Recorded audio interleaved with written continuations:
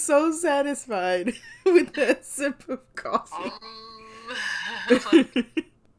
But no, I've been wanting to have you on the show for a while. I really respect what you do, and I'm excited that we have Spikey Van Dykey on the show today. Also known as, it's Jamie Kalman, right? That's right. Jamie Kalman. I said it right. One of my biggest pet peeves is like mispronouncing people's names. So I try to not do that. You did good. See, I did something right today. Like, I was a klutz all day long. So everything that I could possibly destroy got semi-destroyed. I know, and we're not going to talk about the coronavirus. We're just going to talk about, like, I've seen a lot of people go through, like, these huge bouts of introspection. Is there anything cool that you've reflected on that you feel like you've realized about yourself during this time?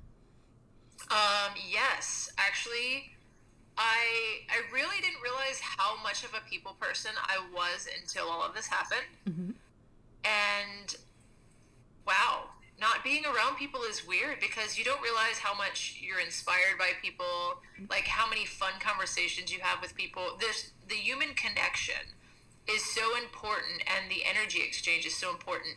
When you don't have that, you realize, wow, like that was a pretty amazing thing to have. And you kind of take it for granted because sometimes we overdo ourselves and overexert ourselves, but when it's not there, you're just like, wow, I miss people. So while I do like to like kind of get like dive into my art and whatnot, I also am just like, I really miss getting on stage. I miss working with other entertainers and talking to people, making people laugh, you know, and you can do that on the phone and whatnot, but it's different. Yeah. It's very different. Yeah. I hear that though. I've never wanted to see people more, and I'm the type of person, like, in what I do externally, I'm a PR person, so I have to be social, but I'm really shy. Like, if I wasn't like on for whatever reason, you'd never know that I dealt with people. But Yeah. I like see somebody walking their dog on the street and we both look up at each other like a person. Oh, we say hello now. It's we weird. do. Everyone says hello, even the mean neighbors that Yes. didn't say hello before. Yes, it is like Pleasantville. It is so weird. All these people walking by, and I'm like, hi. And they're like, hello. And I'm like, okay.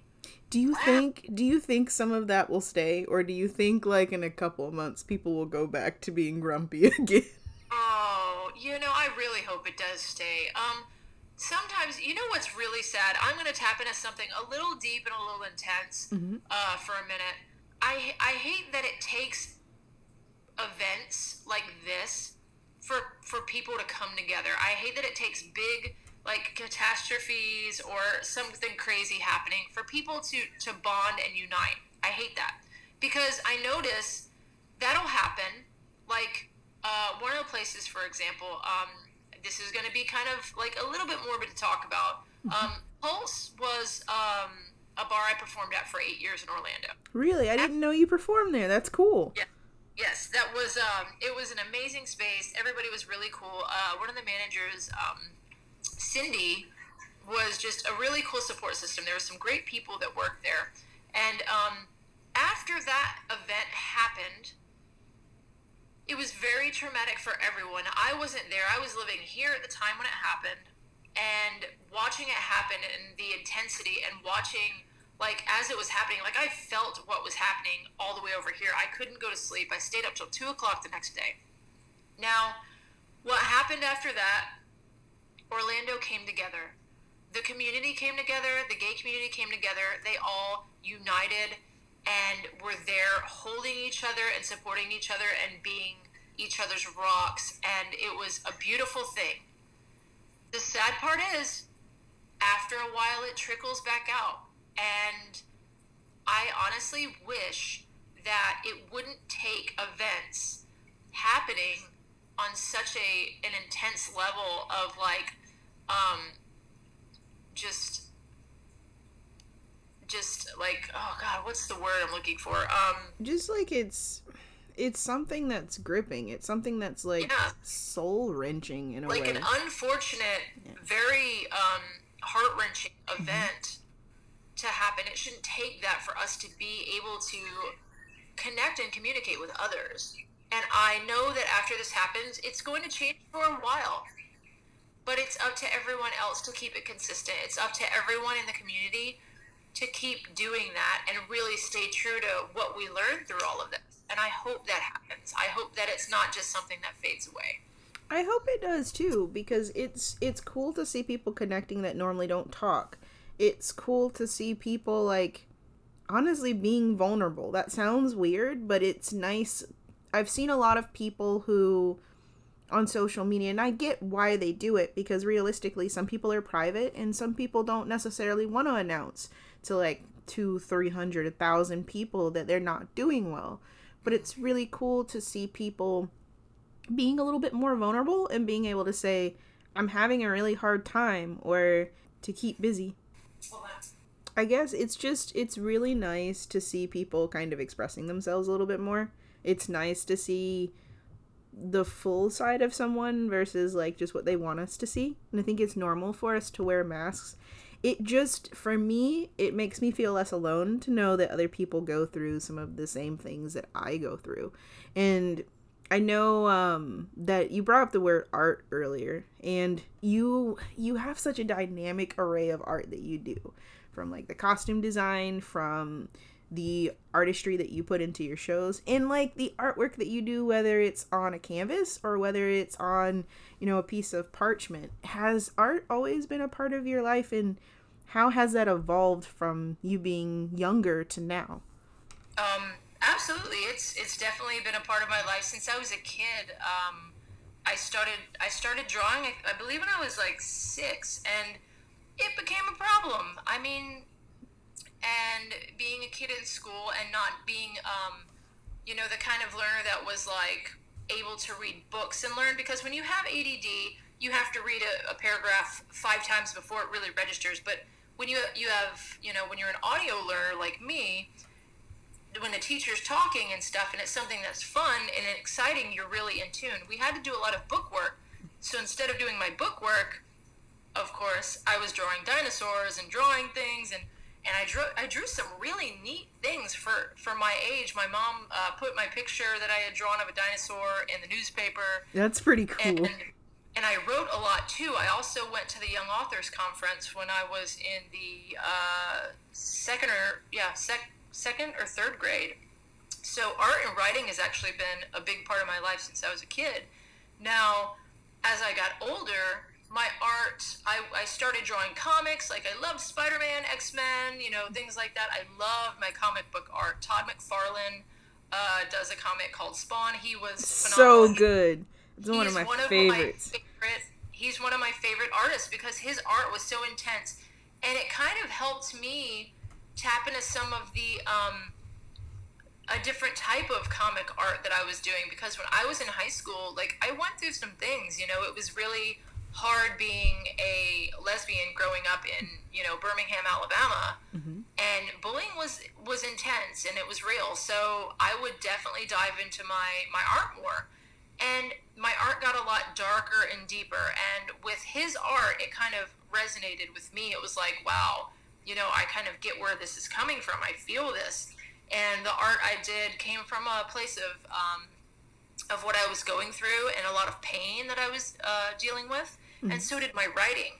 So as I got older, I also started to tap into Spikey. Mm-hmm. Spikey was a comic character I drew that I wanted to be as a male persona. Mm-hmm. And I was like, didn't really recognize like what was going on. I was like, oh, this is what I want to look like. So I can just draw this up. I didn't know that I could do it. So my art actually evolved into the character I have now as a performance artist. That's pretty cool. Yeah. Right? And I mean, it's such a dynamic way to make a character come alive. And I'm curious because I know you said that you were bullied a lot. So with bullying, and you can correct me if I'm wrong, but a lot of times it sometimes creates insecurities because how people make you feel in terms of the things they say to you or the environments that you're in. How did you go from someone who was bullied during your school years, during your formative years, to someone who had that confidence to go on stage and become Spikey and really like craft that character? Well, that was something, to be honest, that was something that I've actually struggled with to this day. I remember the names I was being called. You know, they called me Spikey Dykey in school, so I eventually used it in my character as my character's name to kind of take my power back with that, and, you know, be proud of that. Be like, yeah, I am a dyke, I'm a lesbian, you can call me whatever you want, I'm proud of who I am. This really strange transition for me where I had a hard time trusting people's intentions, because I didn't know if, when people were complimenting me, if they were being facetious, or if they were truly complimenting me. And it was hard. Like, I would have moments where I was on stage and I thought, if people were laughing in the audience at something their friend was saying, I thought they were laughing at me. It was really, really difficult to kind of power through that. So eventually I started recognizing, you know, this is something I have to work through. So I went to counseling, and it helped a lot with that. So now when that kind of thing happens, I can actually recognize when it's happening and, you know, not take it personal, because when you're a kid, you don't know how to handle it. Like, there's so many times when I look back and go, oh, I could have said this. If I would have said this then, that would have been amazing. You look back and go, wow, why didn't I do that? Of course, we don't know the things, you know, we didn't know the things then that we know now, but we can look back and go, those people were probably going through something and couldn't embrace who they were. So there's a good chance that their life wasn't that great and they were projecting on other people. And I was one of those people. And to be able to understand that, instead of like really just going, oh, these jerks, these assholes, were bullying me, I really just feel bad for them, because there had to be something wrong going on in their life for them to get to the point where they felt like they had to project on other people like that. You never know what's going on with other kids at home when you're in high school. And I went through it, and it did make me stronger in a lot of ways. So, you know, it helped Spikey become a character. I took my power back with that, and I said, you know what? I'm going to get on stage, and I hope these people that made fun of me when I was in school come to my shows. And so many of them did, and were like, Jamie? And I'm like, yeah. Did any of them apologize or like say, because I'm curious about that. Yes. Oh, this is a fun story. Oh, I've got a good one for you. Okay, I'm ready. Let me give you kind of a glimpse of me in high school. I had longer hair. I looked like Taylor Hanson from the Hanson Brothers. I was like, I loved to skate. I was like, you know, I couldn't make eye contact with people, though. That was a big thing. Like, when I would get on the bus after school, I'd put a hat on, I'd cover my eyes, I wouldn't make eye contact. I started dating when I was like 14 or 15. I started dating girls. There was this one girl I dated when I was 16. And her name was Holly. And she dated me because I looked like Taylor Hanson. Let's be real. She told me, she was like, you look like Taylor Hanson. Oh, Taylor Hanson's so hot. And I'm just like, okay, cool. So I'm like walking in the band room with my Umbros on, and I'm like, hey, how's it going? You want to go to the skating rink later? And like, so we were dating, and it was weird. Like, you know, back then, like, because I'm 37, a lot of people don't know I'm 37. We were writing notes back and forth, you know. It wasn't, we're texting this and we're texting that. It's like, oh, if I have a note wedged in my locker, yes, like, you look forward to seeing that little note wedged in your locker, or, you know, them passing it off to you as you're walking by. We would write notes back and forth and everything, and she'd be like, oh, you know, I think I'm in love with you. And I'm like, oh, okay. So I remember going into the band room. Now, the girlfriend I was with before that, I mean, the girl I was dating, well, she was my girlfriend. Let's be real. Let's be real. We were, let's just say I lost my virginity when I was like 15 to a girl.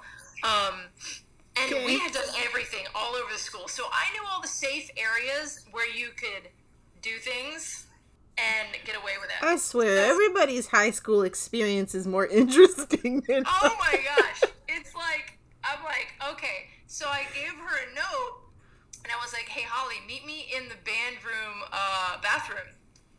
Because nobody's going to be in there at that time. It was like, not the color guard closet, not the drumline room. This not very this specific room. Spot, not the art room bathroom, because the art room bathroom and the theater room behind behind one of the classrooms is a really good spot too.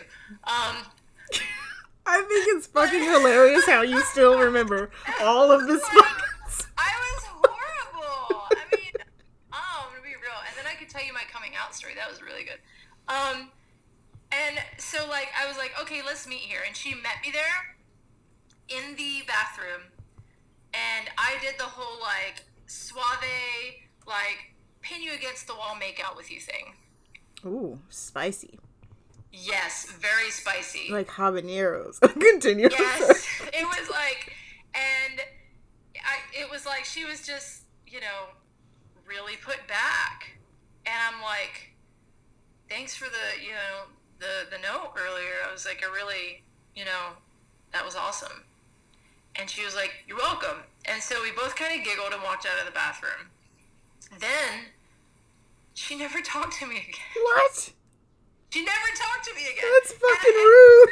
And acted like I didn't exist at all. And I'm like, what the hell? And I'm like, I'm a kid, so it's like, I'm 16. It's like, okay. You can't be giving people whole love notes and then pretend like they don't exist. I was hurt for a 16-year-old.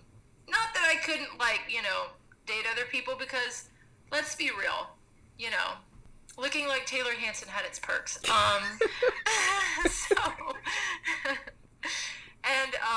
And being the only girl in the drum line also had its perks. But for a while it was just like, oh my gosh, because before then that person was my friend. So I believe it was 4 years ago. Mm-hmm. I added her on Facebook just to see how she was doing, and I was like, I'm just gonna check out, see what she's interested in, like what she's been up to. And it said her interest was in men and women, and I was like, okay. And I added her as a friend, and I didn't even have to say anything to her. I just got this message. She's like, Jamie, I am so sorry for what I did to you in high school. I was like, oh my gosh, she's reaching out to me. She's saying she's sorry. And she's like, I was really uncomfortable with who I was. My mom was very judgmental, and it was scary for me, dealing with that and having feelings for you, and I didn't know how to handle it, so I ran away. That was really big of her to do that.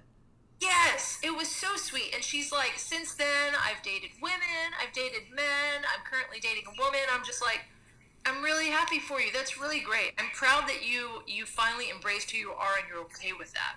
Because, yes, it was hard to be yourself where I was. But I've always been stubborn.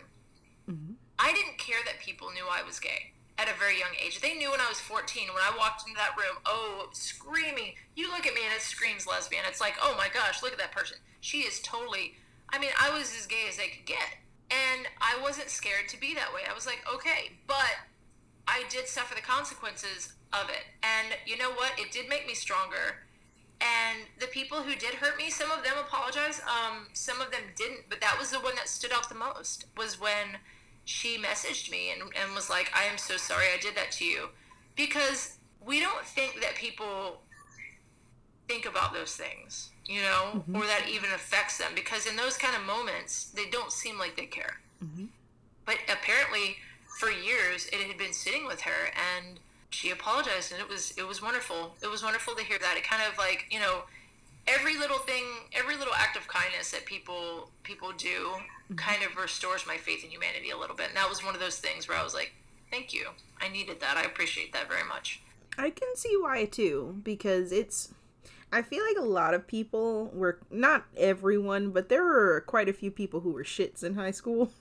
Mm-hmm. And like growing up, you go through these experiences, these relationships, and you learn how to be a better person. You learn how to break away from some of the things that kind of affected you when you were younger and kind of was projected into how you dealt with the external world. So it's always really cool when people do that. Like it also restores my faith in humanity.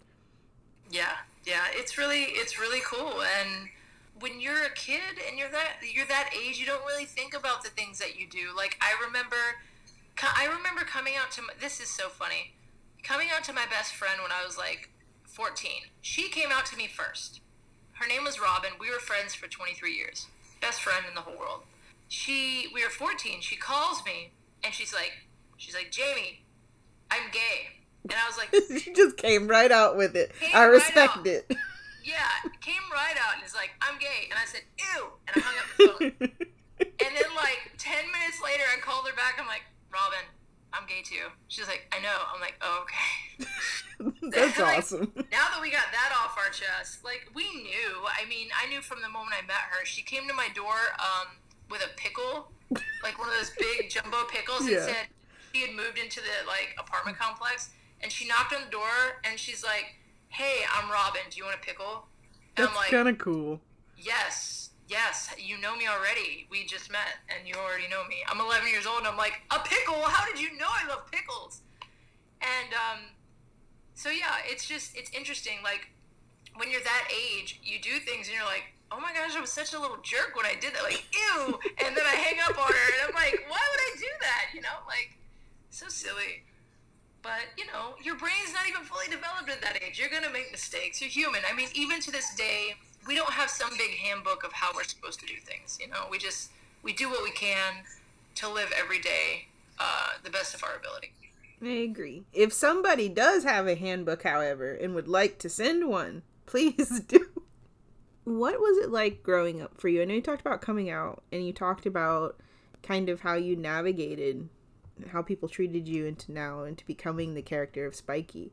What was it like for you growing up, and how did those experiences kind of push you into working on your art and kind of expounding on what you did creatively? Growing up for me, it was really interesting. I remember being 7 years old. I remember I felt different than all the other kids. I knew I was different from a very, very young age.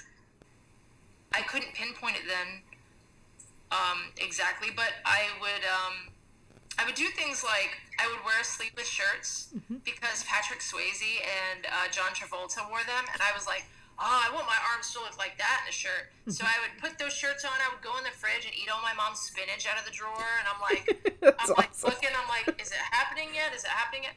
And I just remember thinking, I want to look like that. That's what I want to look like. And I would look down. And I'm like, something's missing. You know, I felt like I was in the wrong body. And so I would do weird little things like I would go to the pool with just shorts on, you know, and it was like I would go with my friends. My mom wasn't around very much because she was working a lot. You know, being a single mom and having to take care of me was extremely difficult, and she worked really, really hard, so I didn't get to see her a lot. And there were a lot of times when, as a kid, I was alone. I was very, very alone and by myself, and I had to live in my imagination a lot, which did help me with that art. But I would always like write or draw, and I remember envisioning myself in a different body and what I would look like. And so as I got older, I was still different, but the school I was going to, I made a lot of friends that were weird like me, and that were, you know, and this was when I was in the 3rd grade till I was in the 6th grade. I had a lot of friends. I mean, we listened to Awesomeness, we listened to rock, we listened to the Rolling Stones. We would go play putt-putt golf and go to the skating rink, and it was amazing. We moved to a different town when I was in 6th grade. And that's when everything changed. That's when it went from I have friends to the bullying right off the bat. Because it was like, it's like when you're a drag king and you walk into a gay club, you have to prove yourself. I had to prove myself. I had to prove that I was just as cool as everybody else there. And like, I, you know, was, you know, a part of something, and I couldn't do it.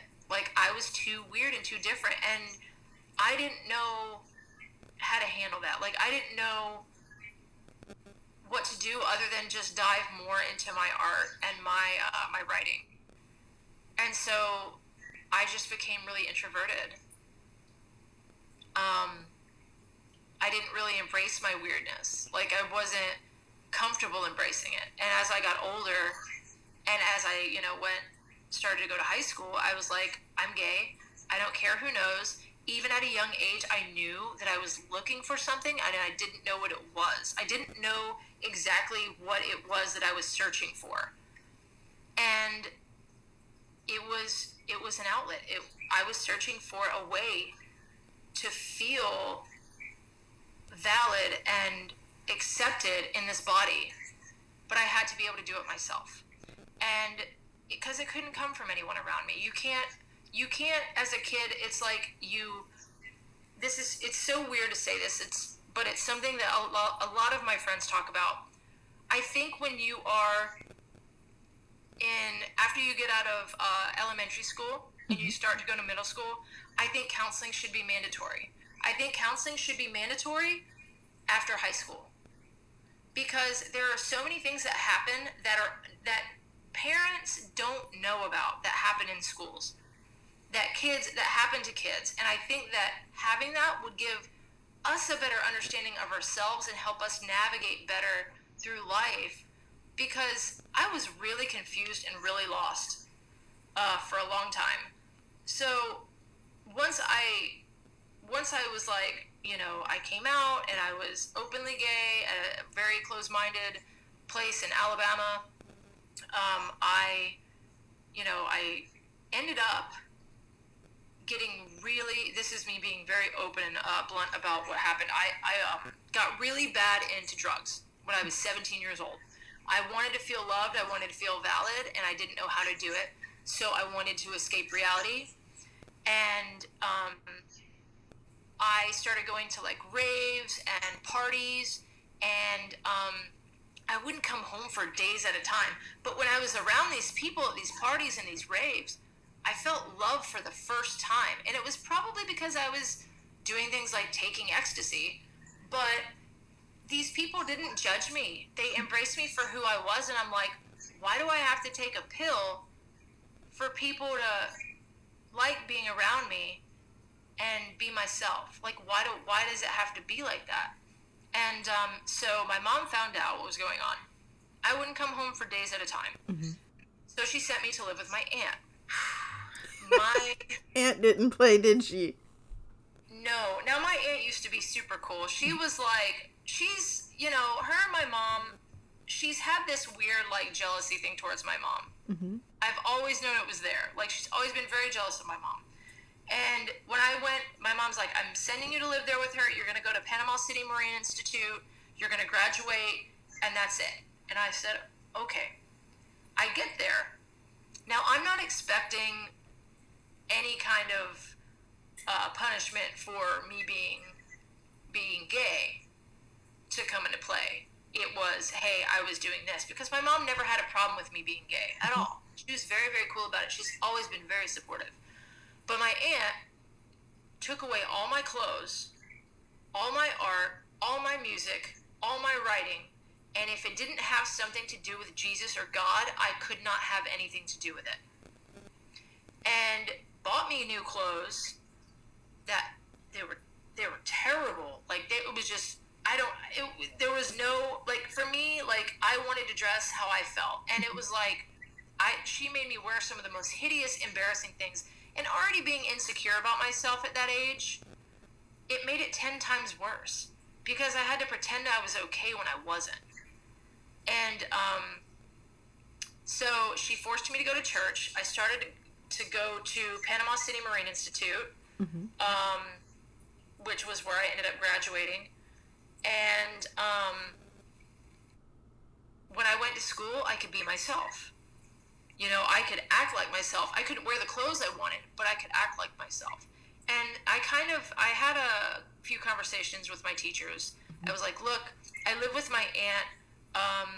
She hates my art. She doesn't want me to do it unless it's in some relation to God or church or Jesus. And I would like to draw and write.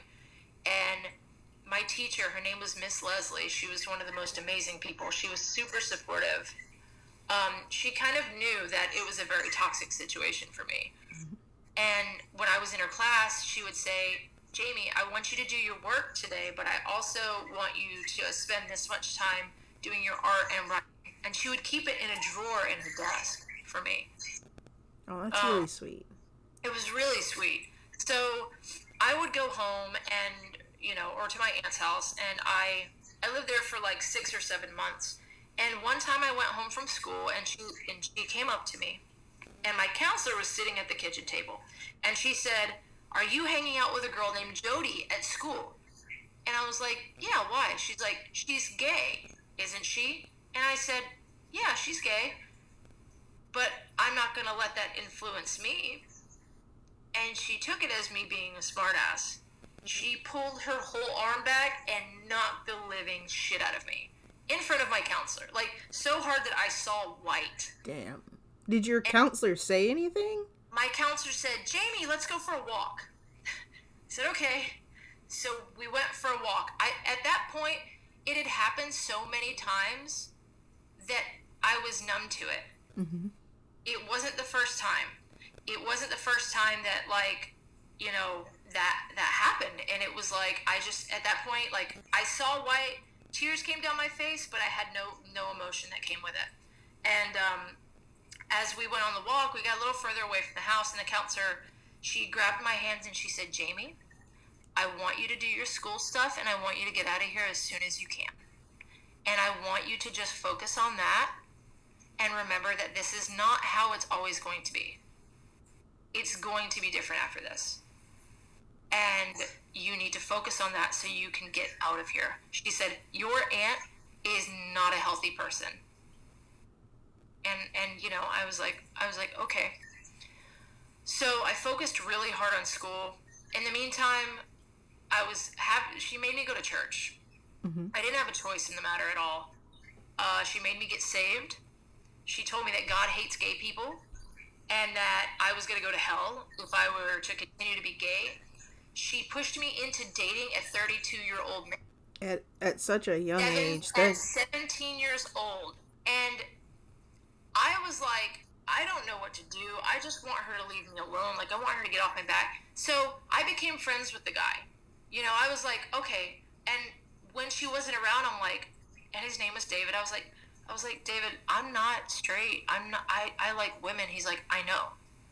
He's like, "I'm just going to be your friend." He's like, "Let's just make it look like, it's something that's not, so we can keep you safe." And it was really big of him, but he really ended up, he did like me, but I'm like, I'm not, straight. But, he was very helpful. I got to talk about my feelings with him and talk about, how I felt about feeling stuck there. And in that time, I mean, my grades were up. I was doing really great. I got to go on a trip to Tampa to go to Busch Gardens with some other students. My aunt tried to make it to where I couldn't go because she was scared I was going to go be with a girl. And, she was like being really crazy about it, like super controlling. Mm-hmm. And I got back from the trip, and she was mad at me for like a week. I don't even know why. I'm guessing it was because I went on the trip, and, instead of congratulations, you're doing really great on your grades, it was punishment constantly. And then I remember I was doing so good that they let me take my GED test early. Mm-hmm. And I was going to graduate early, and I'm like, yes, I'm going to do this. She intentionally made me late for my test because she didn't want me to leave and let me out of that house. And the knots in my stomach, thinking I was going to miss getting, like, that test done and graduating, it was terrifying. It was like she was constantly trying to stop me from getting away from her and escaping, like, feeling trapped. And I finally graduated. Mm-hmm. I went home. I did a lot of apologizing to my mom because I didn't know what I had put my mom through. My mom also apologized to me because she wasn't there. She wasn't present a lot of the time. She didn't know I was bullied in high school. She didn't know there were other things that happened when I was a kid that she also didn't know about because she just wasn't there. Mm-hmm. And I felt very alone. I felt very alone when I came back. I apologized to my mom. I turned 18 and instantly rebelled.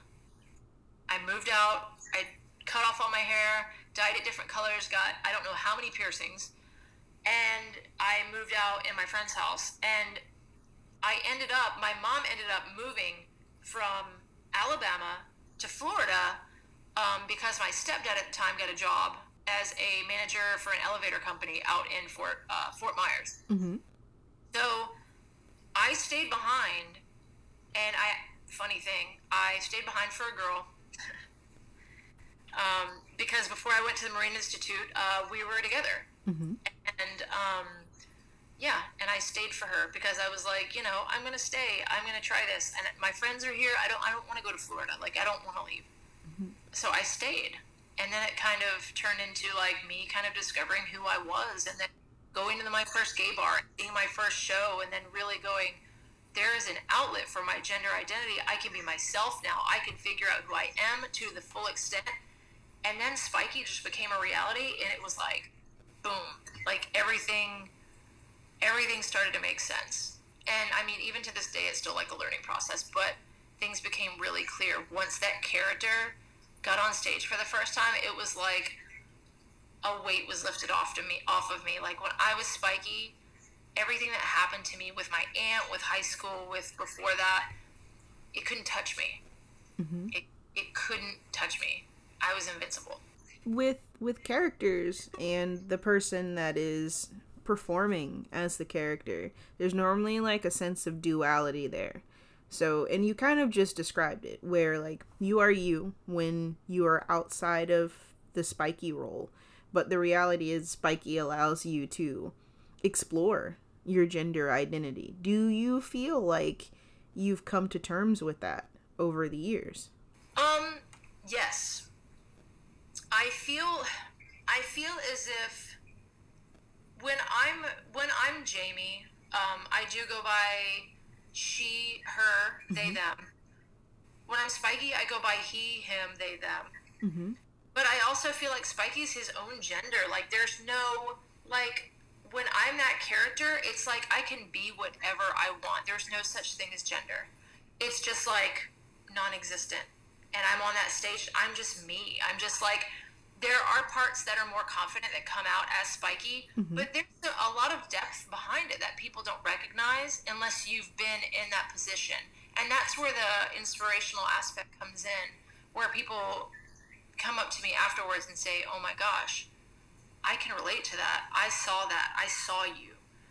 I saw what you were doing on that stage. That's beautiful.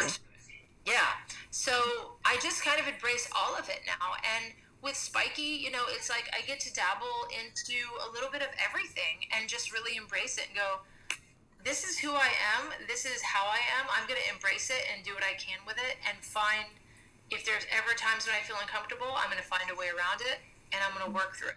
And that's the key. That's how you grow. How has Spikey grown over the years? Because you've been performing for over a decade, for a very long time. I have been performing for 18 years. I started performing, I believe, when I was 19. Mm-hmm. Yeah, I was 19. And it started off, it was very like boy bander, performing boy band music, like doing a lot of like, Daniel Bedingfield, James Dean song. It was really cute. You have an impeccable taste in music, by the way. Thank you. You're Thank welcome. you. Thank you. I did a lot of Usher. I did a lot of Justin Timberlake, things like that.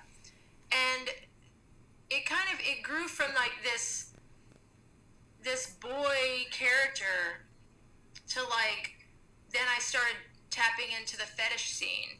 When I moved to Florida, and I was like, there's edge here. I'm going to start doing more with this. There's so much more I can do with this. So I started doing performances by, I started doing Marilyn Manson, things like that, 9 Inch Nails, performances by Garbage and stuff like that, like more alternative, like darker, deeper stuff. Then I started to tap into, while I was doing things in the fetish scene, I also tapped into Boylesque. Mm-hmm. Which was so much fun. It was like I could be goofy, I could be silly, and I could do my hair in a pompadour. And all these characters, like, it was so fun getting to embrace each one of them, and like, and then sometimes even mix them all together at once. And after I started doing Boylesque, my performances became more about the character I created and becoming more of like an iconic character instead of just like silly and funny. I wanted to portray a comic character superhero for the community. I was like, Spikey, cape, rainbow cape, mohawk, big boots, leather pants, pow, boom, I'm here. You will watch my performance. I am valid. You will see me. It's the best comic book that I've ever read before. Yeah. And when I became that, it was like, and, glitter beard and everything, it felt that was like the height of everything when I finally like realized when you step out on that stage, you are demanding the attention of all those people in that audience. And I remember just the way it felt being up there and just feeling like who I am, being present, being valid, what I do, the art I've built from nothing. I mean, my character was built from nothing. I was supposed to go to art school. My stepdad was going to take care of that, and he ditched out on the family. So I never got to go to art school, which was a huge thing. So I said, you know what? I'm going to make a name for myself. And I did. And I worked extremely hard. I did free shows here, free shows there. For a really long time, I just kept hustling and promoting myself and doing all these other events. And then I was slowly, my name started to kind of just get out there. And in the MySpace days, Spikey got big. Like, in the MySpace days, social media helped launch my character, like, in a massive way. But now, like, through, going through interviews, having a documentary done, doing interviews with Curve Magazine, doing interviews with, doing the About Face series with Elle Magazine, doing the Trans Fashionable show, things like that, and BuzzFeed even, it gave my character that power I needed to get on stage and really, like, let that character soar in a way that I couldn't when I was still kind of, like, struggling to get up there. And it's still a struggle, but now I feel more confident. And I feel like my purpose is more defined. And I'll get an email every once in a while, and someone will say, you inspired me to be who I am. Thank you. And that's it. And then as that character, and as, knowing that that's the impact you make, this is like my purpose. This is why I'm here. I am here to make a movement. I am here to inspire people, to let kids know it's okay. There's an outlet, to let people know you have options. There are things you can do to, feel confident in yourself through the hard things that are happening in the world, through school. If you're in an abusive home, and you're not 18 yet, you can't get out, there are ways. And it does get better. So that then became my purpose, and getting on stage was just me wanting to show people that they have the power to be themselves. That's such an important thing, like, wholeheartedly, because it's not something that people get all the time. Sometimes people don't have the resources depending on where they are. And I can say the first time I ever saw you perform was at River City Pride last year. And the amount of kids that I could see that were inspired and happy when you went on stage really touched me, because it made me remember those days where it was harder to see that. And more than anything, it was harder to see a drag king, especially, be on stage performing. People could see someone that looked like them being, bold and courageous enough to go on stage and be themselves and have fun with it and inspire other people to come on stage and just bask in a healthy environment. And that's really cool. And it's something that makes it all worth it when you receive letters from people that you inspired, somebody who could possibly be on stage themselves one day, or have the courage to have hard, difficult conversations, or make choices that they didn't think they could make before. So that's awesome.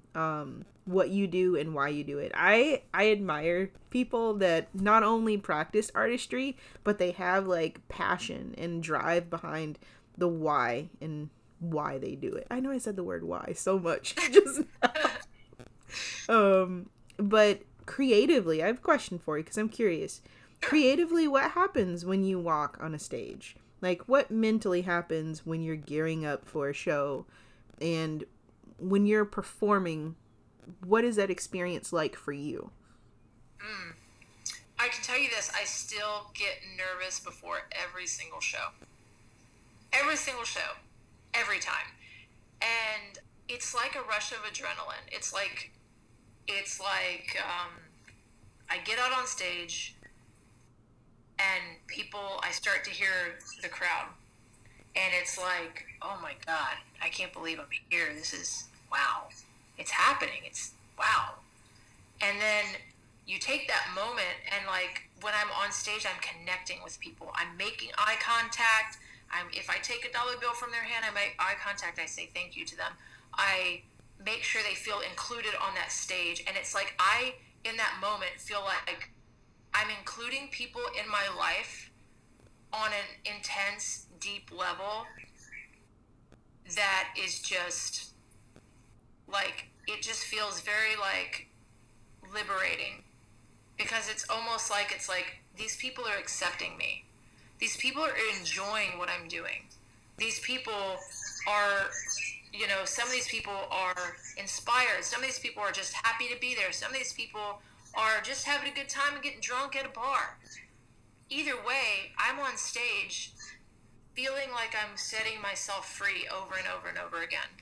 And it's crazy. Like, there's really not a way to describe it other than it's like being on cloud nine. That sounds like the best job to have. It's kind of awesome. It's draining. I'll be real. It is kind of draining sometimes. Like, sometimes I'll go home feeling supercharged. Other times I'll go home feeling really drained, because the energy exchange is different for each show. Mm-hmm. Sometimes they give it back and I throw it back out, and they give it back. Sometimes they take it. Sometimes they just give a whole bunch of it. But either way, I'm still giving. But sometimes I do get a little drained, and the next day we'll go through this thing as entertainers where we go through a small depression after some of our shows, because we give so much of ourselves to the audience. It's like we're spilling our guts on stage. There's a quote by Janis Joplin that kind of explains it. It says, "When I get on stage, I make love to 10,000 people. When I get off stage, I go home alone." And that's kind of an interesting way, like that's one of my favorite quotes, but an interesting way to describe it. That's a great quote. I love it. It's an awesome quote. I can see how that would be draining, though. And you mentioned earlier, and it's something that kind of has been in the back of my mind since you said it. You said that you were talking about something else, but you did make mention of the fact that, as a drag king, when you enter a club for the first time, you have to prove yourself. You have to pull that audience and pull the people that work there. How did you go from having to prove yourself to where you are now? What were those obstacles like? Because I know, realistically speaking, even though I'm not a drag king, I know enough kings and queens to know that there are certain elements that come with performing at venues and performing at clubs that can be not so nice at times. To be honest, I still walk into every venue like I still walk into every venue with that perspective. Every time I perform, even if it's in places I've already been to, if there's a new performer. The mistake I've made, though, is I have noticed, because I have that perspective, sometimes I think that other entertainers don't like me, and they do, and they're just really intimidated by my character. And so I'm like, I get kind of shy and withdrawn when I'm getting ready, and I do my thing. And the truth is, sometimes it's just like, that perspective can be a good thing, to constantly go, I know I'm going to have to prove myself. Also, it's just kind of become like, not everybody wants you to prove yourself. Mm-hmm. So it's kind of like a blessing and curse thing. You're going to put on an amazing performance because you have that perspective, mm-hmm. but at the same time, don't shut people out. Like, I've learned that I get scared that people are like, you know, talking about me or judging me, and that may have come from childhood too, something I'm still working through. But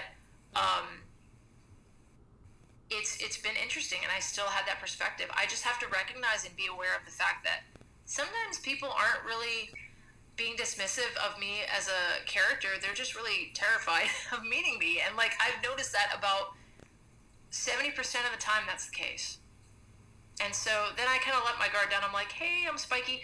Now I make sure I introduce myself to everyone in the dressing room. I've been doing that for about 10 years now. Mm-hmm. I make sure to say hello and be like, hi, I'm Spikey. How are you? Nice to meet you. You know, regardless of how things are or how I get treated. Because at the end of the day, if people are going to treat you like that, like I said earlier, it's not personal to you.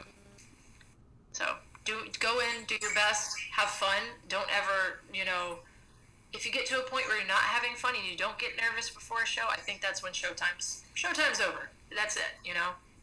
It's a very it's very big of you to think of it in that way, because naturally people tend to be very reactive in situations. So for you to like take a second to kind of step back and say, hey, the way this person is acting is not about me. It could have been an experience they had before. Maybe they have thoughts and feelings that have nothing to do with you, and that's being projected on you. So it's, because I know that that's probably also easier said than done. So absolutely. And I'm gonna be real. Like, sometimes it's harder than, you know. Some days it's harder than others. But someone who pointed that out to me was actually someone I dated recently, and she was like, you know, I noticed that you get this way around people where you kind of withdraw yourself. And she's like, did you ever think that they're just scared to talk to you? And I'm like, oh my God, you're right. Wow. And I never thought of that. So, you know, it was awesome to kind of have my eyes open to that and like have an outsider perspective saying, hey, these people are just scared to talk to you. Like, it's okay. And that was like really enlightening for me to learn that from someone else who kind of saw like from outside of, you know, the performance industry. It's a neat perspective, because sometimes, like, just speaking for myself, there are plenty of times where I've been intimidated by performers, and they're so sweet. I remember the first time that I went to interview kings and queens at a drag show, and I was terrified. Not just because I had never done it, but because I'm like, everyone looks so serious, and I'm like, they're getting ready for a performance. Of course they look serious. You probably look manically serious too right now. Oh yeah, I'm terrified. I mean, the mohawk and everything, I look like a fucking bird of prey. Like, I'm gonna go after her. I'm like, come. You kept smiling, so I'm like, I know that I can talk to him when he's done performing. I was so happy to be there. My curls were blowing in the wind. I was like, woo! It was windy as hell backstage. Everybody was getting hit with balloons. That was so much fun. Oh, that was so much fun. Oh my goodness. But that was such a good day. It was a good day. What do you, with that in mind, like your perspective and you being open in all of the venues that you go to, as a whole, what do you feel like you bring to drag? What do you feel like you give to the drag community? Courage. Courage and hopefully inspiration. Letting people know that there's an outlet. Like, there's a way to present yourself in an art form.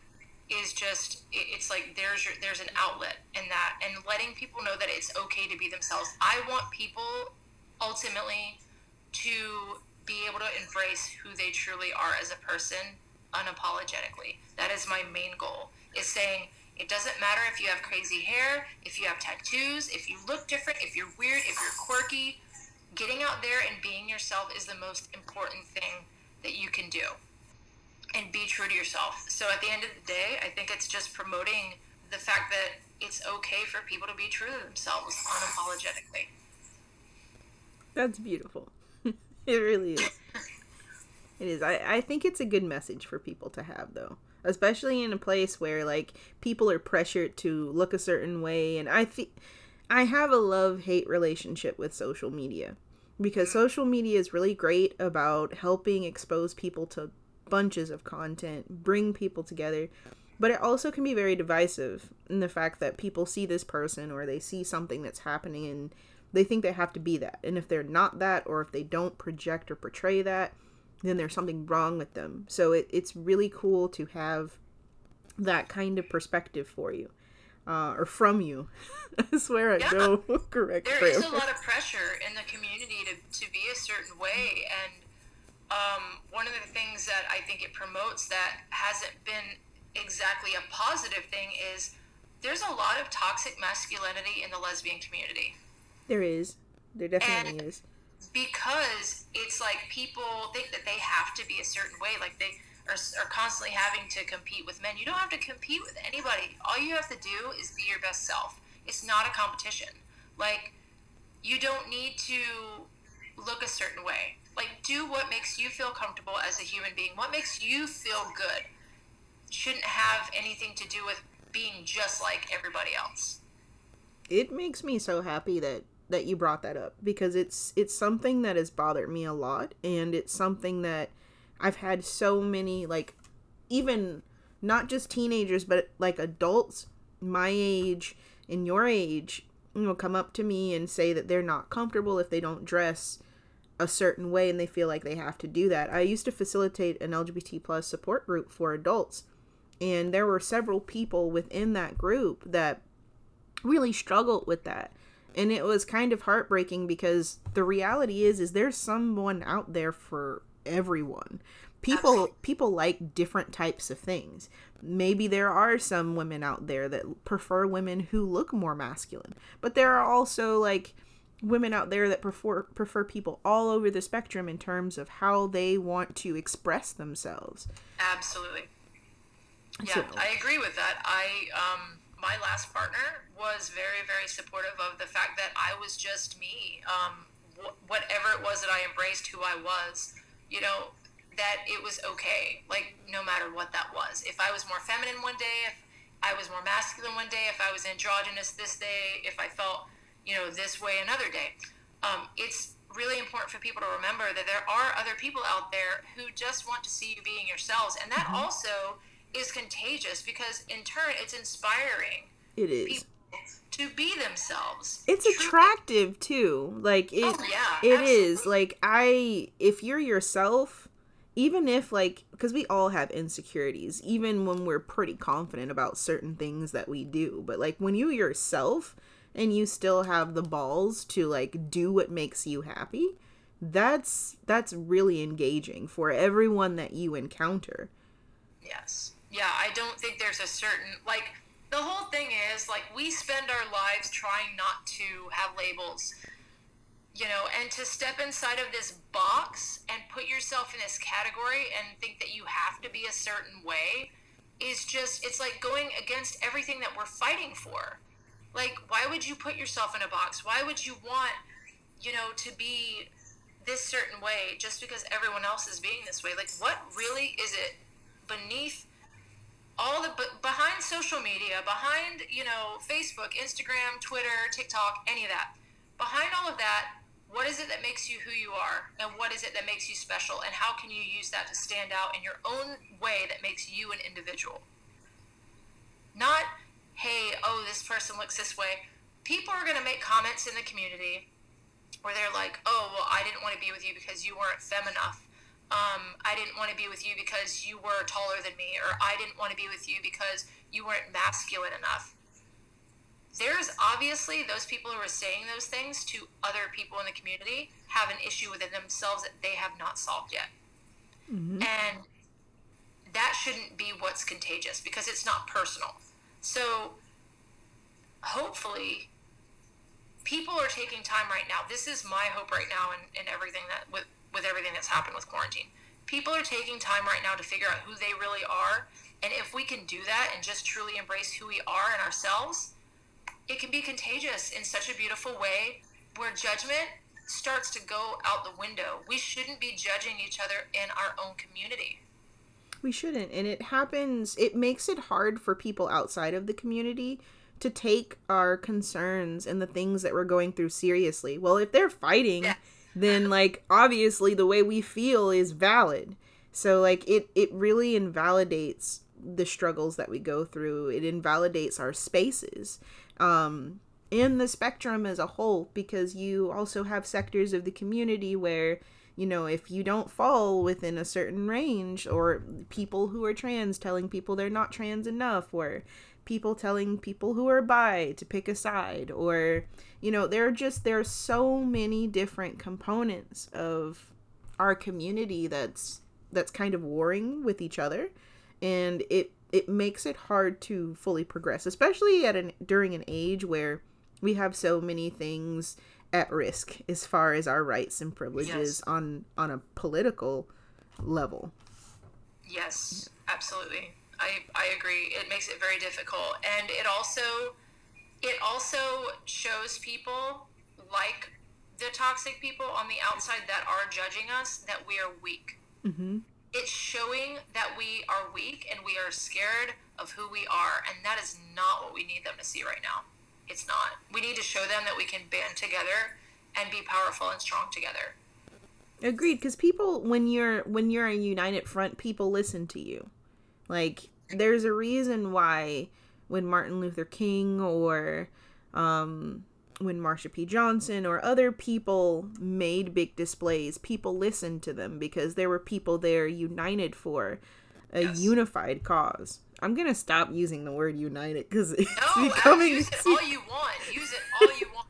Because that is a beautiful word. I mean, I even use that in the name for one of my events coming up because I had to deal with another event that was toxic that I got out of to make sure people felt united in the community. So that's a beautiful word to me. United is exactly what we need. You can never say that too much. Say it. Make it united. United.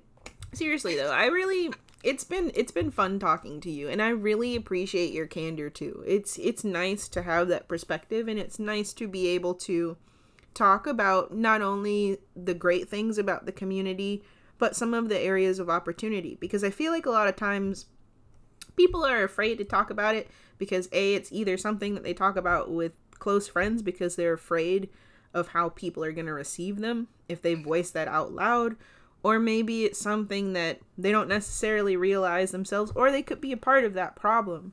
And I think awareness is the key to people kind of thinking a little bit more about it so that we can make it better. Yes, people need to voice, what it is they're experiencing, and if more people could use their voice in a way that is constructive to growth in the community, it would be so nice. Or even like embracing their own flaws and going, hey, this is where I need to do something different. Like, I am part of the problem. I need to fix this. Because you can't grow if you're not going to accept your flaws as well. And everyone has them. It's like, we have to grow. Like, in order to get past all of this and to become a stronger community, we have to grow past our flaws, embrace them, and really work on, uniting. Mm-hmm. That was uniting. Get it on the shirt. But no, like, you're absolutely right, and this has been wonderful. Thank you so much for coming on the show today, and tell everybody where they can find out more about you, and if you have any cool things coming down the pipeline that you'd like to promote. Well, thank you for having me. By the way, this has been a really awesome experience. You're welcome.